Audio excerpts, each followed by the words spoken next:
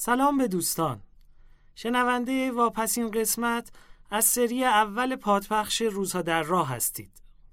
به روزهای آخر اسفند ماه 57 رسیدیم. به مرور مسکوب حسابش رو از گفته‌های رهبر انقلاب جدا میکنه و میبینیم که جا به جا نسبت به گفته‌ها و مواضع امام انتقادات داره و با دلهره و دلسردی که کم کمک سر وقتش میاد تشویش پیدا میکنه.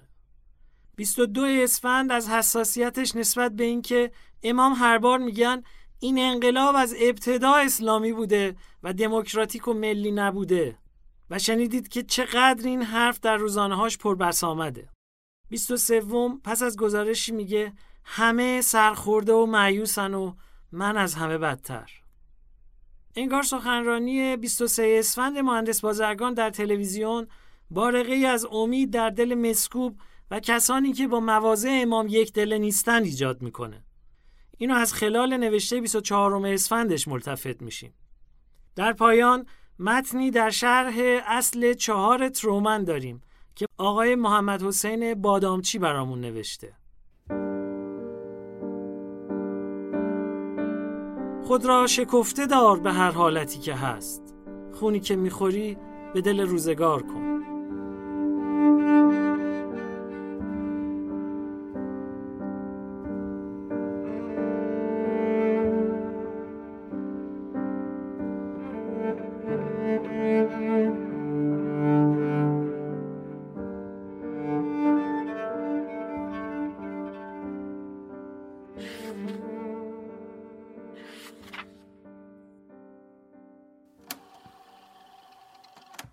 بیست اسفند 1357 عقب نشستن.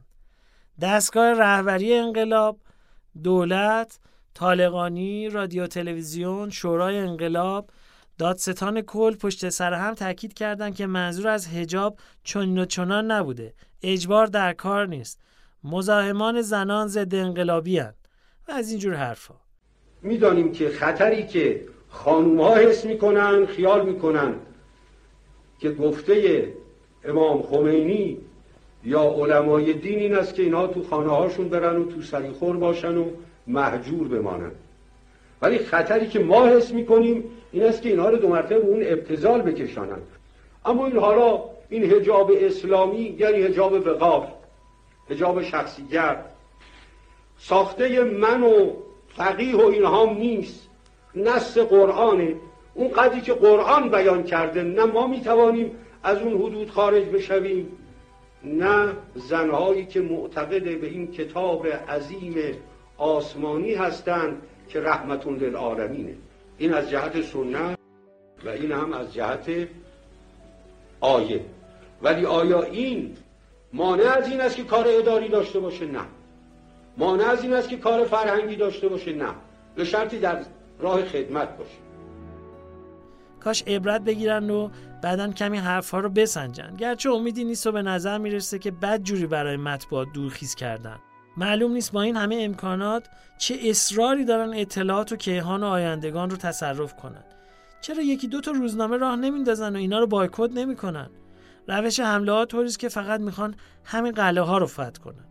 دوستی میگفت با وجود همه امکانات نمیتونن روزنامه به درد بخوری علم کنن، چون نه روزنامه نگار بلد دارند و نه حرفی خاص. اگه اینطور باشه نقطه ضعف بزرگیه و نشون میده که چطور روحانیت با اینکه اکثریت ملت تو پشت سر خود داره برای حکومت کردن به تکنسین ها و کادرهای روشنفکر احتیاج داره، مخصوصا که روحانیت اساساً میخواد در همین چارچوب موجود و ملکایی که وجود داره اجتماع رو اداره کنه، نمیخواد اجتماعی با ماهیت و روابط دیگر بسازه.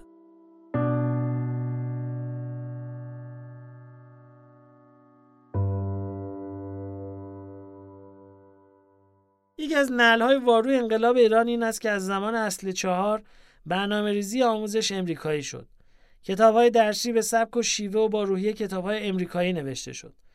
بسیاری از مطالب اونم ترجمه بود. دید و برداشت از زندگی، علم، تاریخ، سیستم ارزش‌ها و غیره امریکایی شد. همینطور مطالب مجله‌های پیک با چند صد هزار تیراژ در طی چندین سال. اما نتیجه برگشت به اسلام و ضدیت با فرهنگ غرب. 22 اسفند 1357 خمینی در سخنرانی گورستان بقیه قم گفته است که این نهضت از 15 خرداد شروع شد. ملی نیست، دموکراتیک نیست و فقط اسلامی است.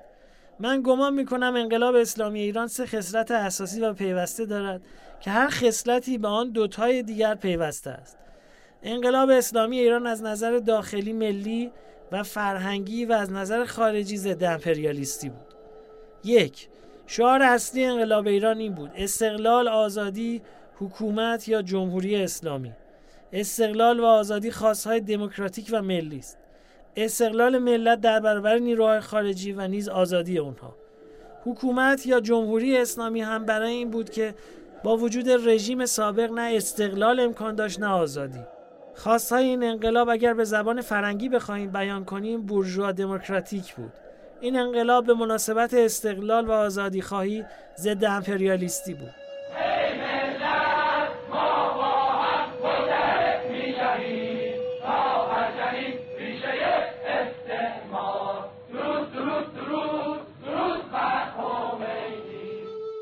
دو، ضد امپریالیستی بود، ملی بود. یعنی موضوع را از این طرف هم میتوان شروع کرد و دید. هر انقلاب ضد امپریالیستی ناچار ملی است. این انقلاب به علت خصلت ضد امپریالیستی در پهنه اقتصاد ضرورتاً بورژوایی ملی بود. 3. انقلاب ایران در زمینه فرهنگی بازگشت به خود و در نتیجه لزوماً ملی و ضد امپریالیستی بود. هجوم اقتصادی امپریالیسم بدون هجوم فرهنگی ممکن نیست، زیرا اولا فرهنگ امپریالیسم اقتصادی، سینما، موسیقی، هنر، نقاشی، کتاب، صنعت و کالای صادراتی است. ثانیاً همراه با هجوم تکنولوژی امپریالیستی فرهنگ و زبان آن را هم باید آموخت، اکثرا انگلیسی. کامپیوتر و بازاریابی و بانکداری و دلالی و شرکت‌های چند ملیتی و مواردی از این دست. 4. انقلاب ایران به علت ضد امپریالیستی بودن در زمینه فرهنگی ناچار ملی بود، فرهنگ ملی. اما در خصلت کلی این انقلاب اسلامی بود، زیرا این جنبه‌های فرهنگی، اقتصادی، ضد امپریالیستی با نیروی اسلام به حرکت در اومدن یا لااقل متشکل و هماهنگ شدن. اسلام نیروی محرک یا موتور اونها بود، قلعه و جانپناه تئوریک این جنبش بود. این پایگاه هم پاسخگوی خواستهای فرهنگی هم خواستهای اقتصادی بود و از این تخته پرش پریدن و هجوم بردن به امپریالیسم ممکن میشد. پس ضد امپریالیستی هم بود. در این جنگ اسلام مثل زرهی مبارزان را حفظ و حراست میکرد. بعد از تحریر، انقلاب فرهنگی که میگویم منظور انقلاب اخلاقی، مبارزه با ظلم، فساد و مواردی این چنینی و دگرگونی ارزش‌ها هم هست.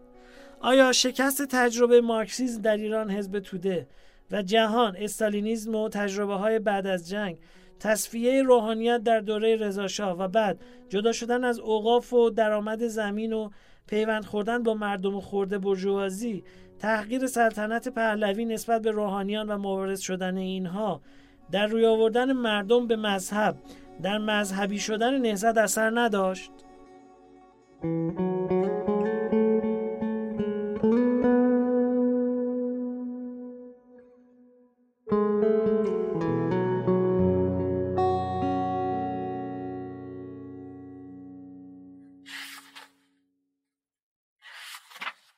(23 اسفند 1357) چی بود و چی شد؟ زیباترین واقعه، شگفت‌انگیزترین انفجار نوری که در عمرم دیده بودم، چه زود و چه آسان به ابتذال کشیده شد. این انقلاب عجیب را میگویم که از نماز گذاردن در میدانهای شهر تا بانگ الله اکبر شبانه روی پشت بامها، در ساعتهای منع رفت آمد و گل به تفنگ زدن تا در خیابان نشستن و سرما و سختی زمستان را به جان خریدن به همه شکلی بروز کرده بود. فقط در 15 روز به وحشیگری، خودکامگی و انحصار طلبی کشیده شد. از اعلامیه حرکت به قم تا نطق گورستان بقیه. در این فاصله حمله به روزنامه‌ها، فتوا درباره گوشت و حجاب، حمله به دولت و کاخ‌ها، حمله به ملیون، دموکرات‌ها، چپ‌ها، حمله غیر مستقیم به سنی‌ها، دفاع از مستضعفین و انقلاب را مال آنها دانستن و دیگران را کنار گذاشتن، همه اینها اتفاق افتاد و چه اتفاقات مبتذل و حقیری. دیروز هم 11 نفر را کشتن. نیکخواه هم یکی از اونها بود. انگار ملت انقلاب کرد تا حساب سانسورچی‌های پادو را برسد. واقعاً که در کشتن هم عدالتی نیست. روی کسانی که میبینم و میشناسم هیچ خوب نیست. همه سرخورده و مایوسند و من بدتر از همه. 2 روز است که حتی نمیتوانم چیزی بخوانم تا چه رسد به نوشتن. افتضاح است. افسردگی بدتر از اون دلمردگی. باز شارلاتان ها دارن جلو میافتند و آش همون آش و کاسه همون کاسه میشود. چون که دیکتاتوری دارد میآید و وقتی که بیاید پیامدهایش هم میآید. آن حاله تباه و ستمکاری که دور دیکتاتوری حلقه میزند. چه نویدها که به خود ندادیم و چه زود همه چیز محو شد. انگار برف بود و آب شد یا زورق بود و آتش گرفت. آتش بازی بود و در تاریکی گم شد. باز ترس مثل شبحی دارد از توی تاریکی پیدایش می شود و همچنان که مثل ابر و دود می آید فضا را تاریک می کند. هوا سنگین و نفس کشیدن دشوار می شود. باید به احتیاط و سنجیده نفس کشید. مبادا نفس بیجا بکشی. به قول نیما من قایقم نشسته به خشکی. من چهرم گرفته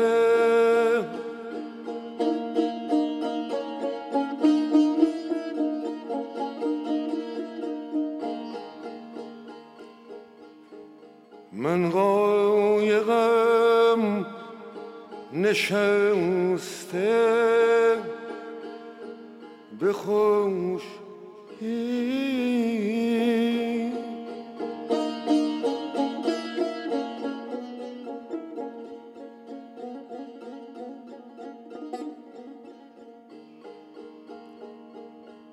با قایقم نشسته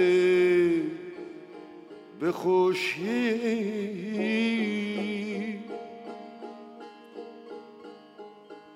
فریاد می زنم فریاد می زنم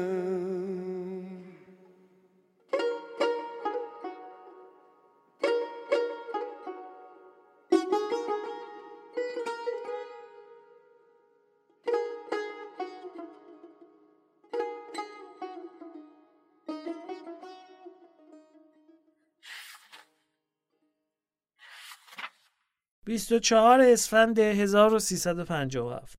باز گلی به گوشه جمال بازرگان.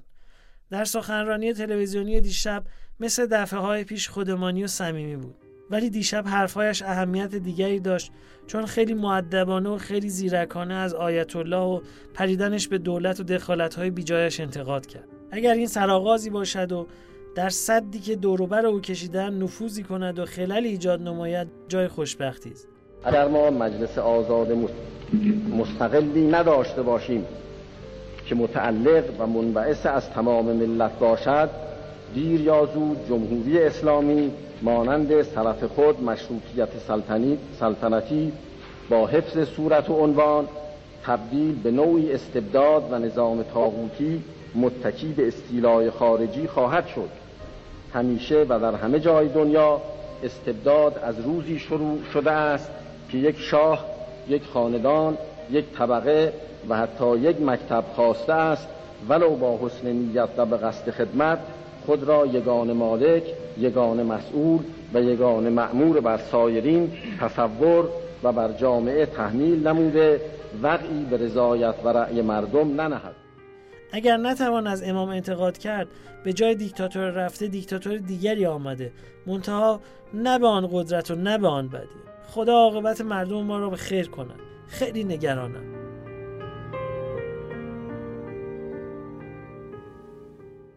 بالاخره دیروز در کوی دوست از چاپخانه بیرون آمد. چند تایش هم به دست من رسید. یک وقتی ترس برم داشته بود که نکند بمیرم و کتاب ناتمام بماند. موقع جراحی زخم معده در لندن که تقریبا کتاب به نیمه رسیده بود، میترسیدم بشریت از چنین شاهکاری بی‌نصیب بماند. الان کتاب با روحیه فعلی اجتماع ایران سازگار نیست. پرت است و بوی نامیدهد. مثل سیب زمینی مانده است. اما اگر مدتی بگذرد این بو میپرد و این محصول جوانه‌هایش را خواهد زد. گمان میکنم کتابی است که احتیاج به زمان دارد تا جا بیفتد.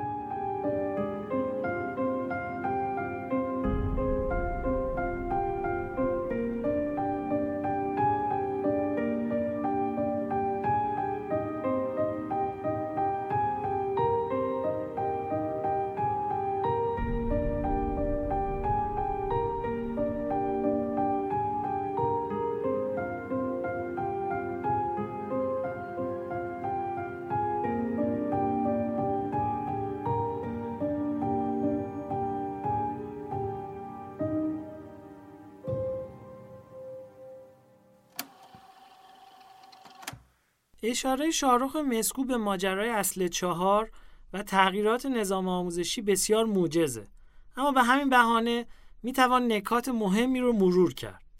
مسکوب تو خاطراتش میگه که از زمان اصل 4 برنامه‌ریزی آموزشی امریکایی شد.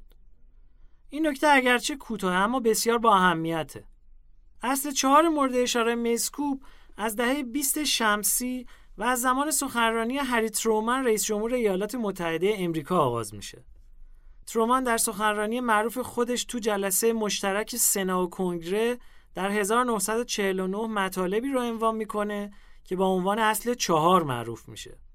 اون این برنامه رو اینطور معرفی میکنه: ما با یه برنامه شجاعانه برای اینکه پیشرفت‌های علمی و صنعتی خودمونو در اختیار مناطق عقب مونده جهان قرار بدیم این دوره رو آغاز میکنیم تا مناطق مزبور به سهم خود به پیشرفت نائل بشن.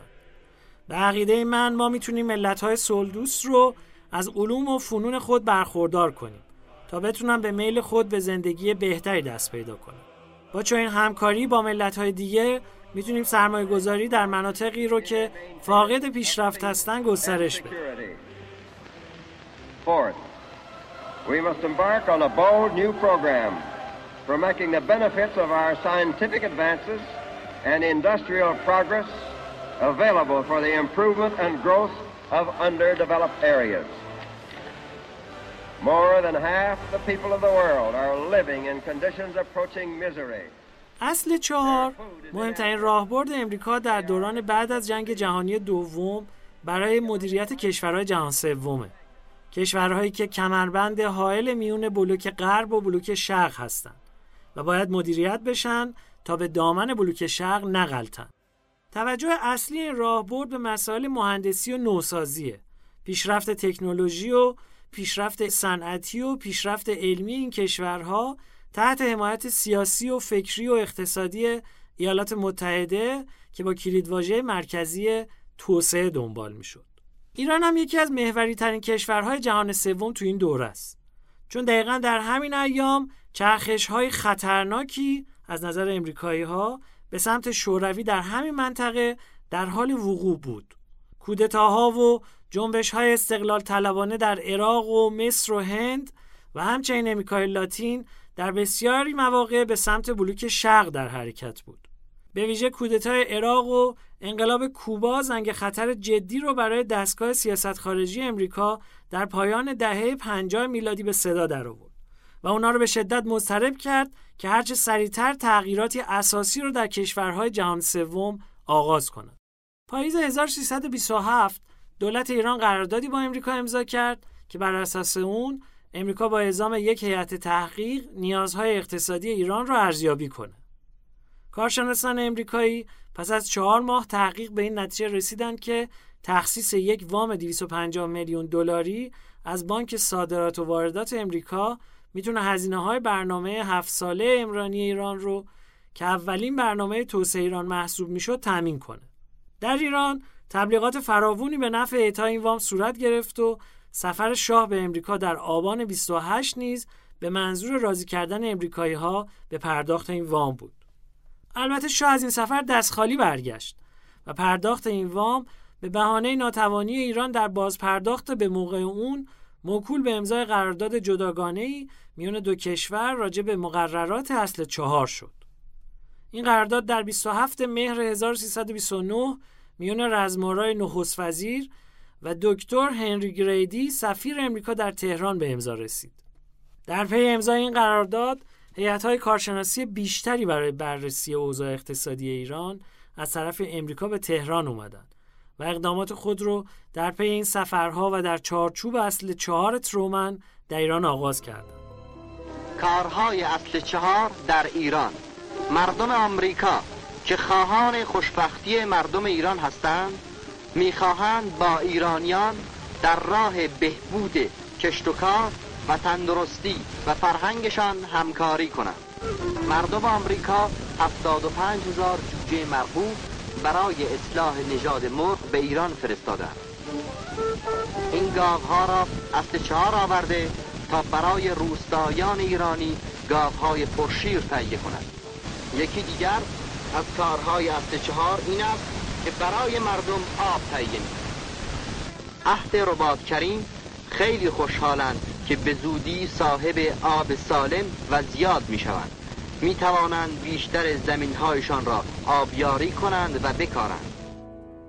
پیگیری اجرای اصل 4 در ایران نقشی مرکزی در انتقال ذهنیت برنامه‌ریزی و حکمرانی توسعه به مدیران ایرانی داشته و معماری اداری بسیاری از وزارتخونه‌ها از جمله وزارت نفت و کشاورزی و سازمان‌های دولتی مهم نظیر سازمان برنامه و بودجه در همونجا شکل می‌گیره.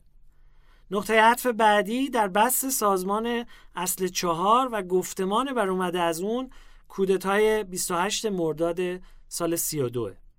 در واقع مسیری که دکتر مصدق اون رو به سمت دیگه‌ای برده بود با کودتا با همون مسیر اصل 4 برمیگرده.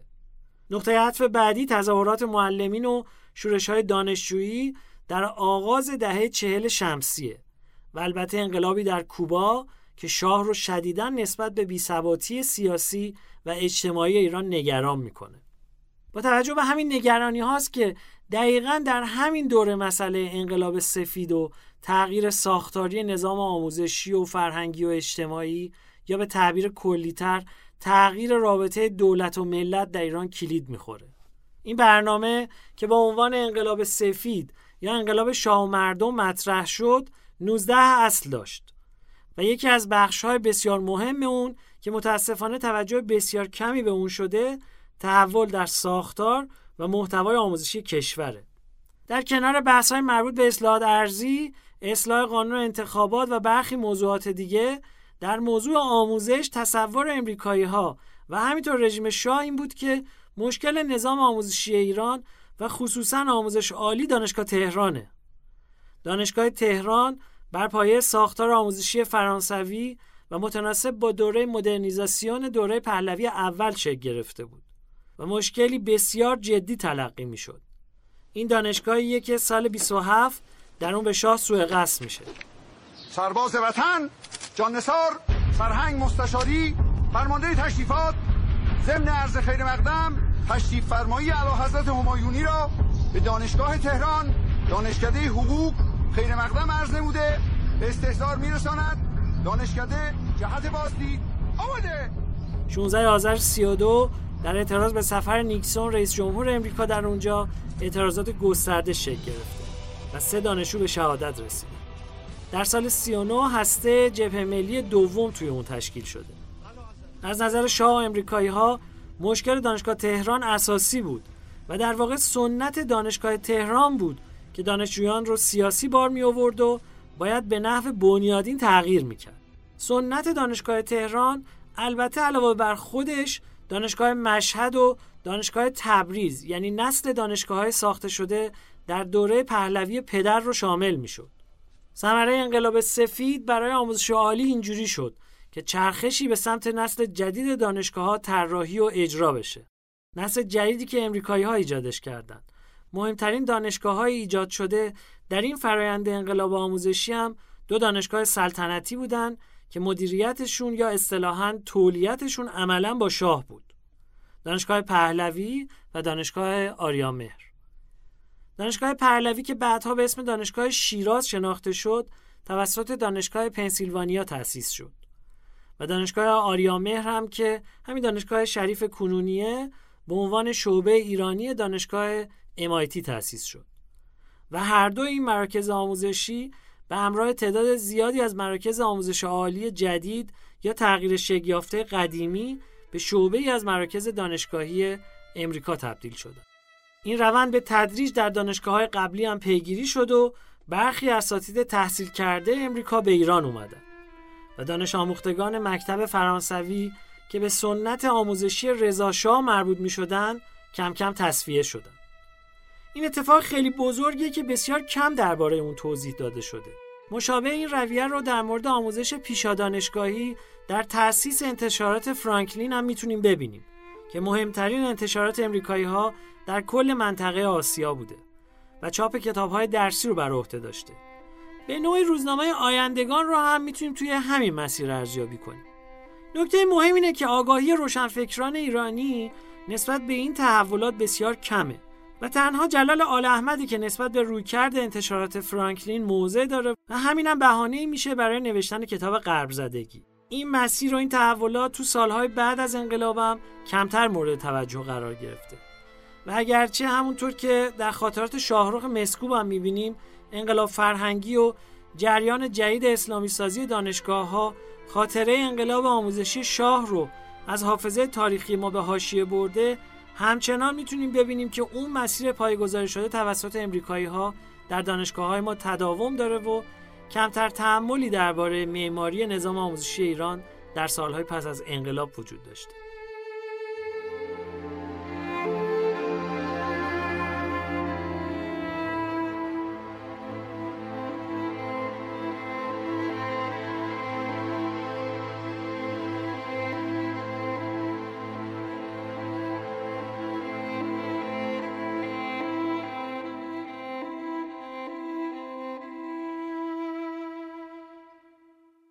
این شماره رو به آقای اسطوره و پژوهش و نمایش، مرد جستجوگر تاریخ و خلقیات ایرانیان که چون پیامی دشوار در لغتی است با چشمانی از سؤال و عسل پیشکش میکنم.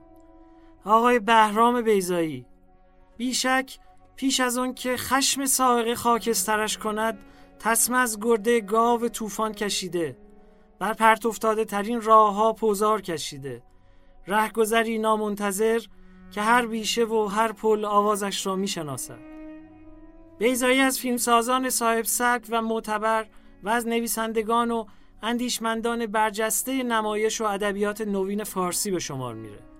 بسیاری از اهل نظر نمایشنامه و فیلم مرگ یزدگرد او رو شاهکار دونستن. ما همیشه کار مرگ بودیم و خود نمیدانستیم. داوری پایان نیافته است. بنگرید که داوران اصلی از راه میرسند.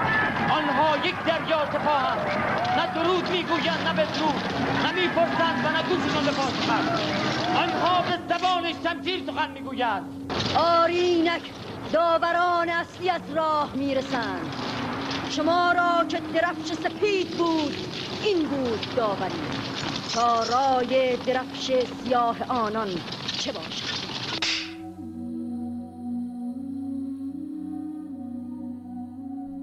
او بارها در رأیگیری از منتقدان سینمای ایرانی برترین کارگردان تاریخ سینمای ایران شناخته شده. با شو غریبه کوچکش از نظر بسیاری برترین فیلم تاریخ سینمای ایرانیه. اما نگیمی مرغنه، شما چی گیدی؟ مادری مرغنه، انا گیمی مرغنه، شما چی گیدی؟ مرغنه دحرویه. ها؟ دحرویه. دحرویه. ای. ها. مرغنه. دحرویه. خب. انا گیمی پامادور. اما گیمی پامادور. چی؟ در تئاتر نیز اغلب او رو مهمترین نمایشنامه نویس تاریخ ادبیات فارسی گفتند که با نمایشنامه‌هایی چون هشتمین سفر سندباد و ندبه و نمایش‌هایی چون مرگ یزدگرد و افرا گونه نمایشنامه را در زبان فارسی استوار و نمایش رو به پایه جدی‌تر رسونده. تأثیر بیضایی بر اندیشه و هنر آزاد در ایران چشمگیره و این بر اهل فرهنگ هیچ پوشیده نیست. بیضایی عزیز، ما در عتاب تو میشکوفیم. در شتابت ما در کتاب تو میشکوفیم. در دفاع از لبخند تو که یقین است و باور است. دریا به جرعه ای که تو از چاه خورده ای حسادت میکنی.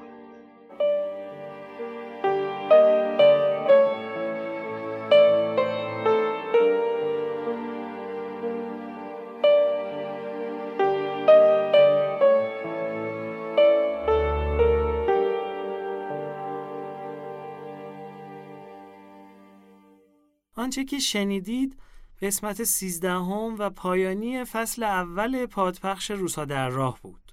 همونطور که در قسمت‌های قبل هم گفتم، این پادپخش به خوانش و خواستاری من محمد حسین بنکدار تهرانی و همراهی یارانم مجید فضائلی و فاطمه باقری مهیا شده.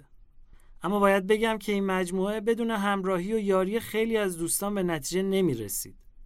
از همه دوستانی که در این 13 شماره همراه ما بودن متشکریم. از همه عزیزانی که در شبکه‌های اجتماعی برای ما فرسته گذاشتند، ما رو به دیگران معرفی کردند اشکالات ما رو گوشزد کردند یا به هر شکل دیگری در مسیر پادپخش همراه ما بودند متشکریم.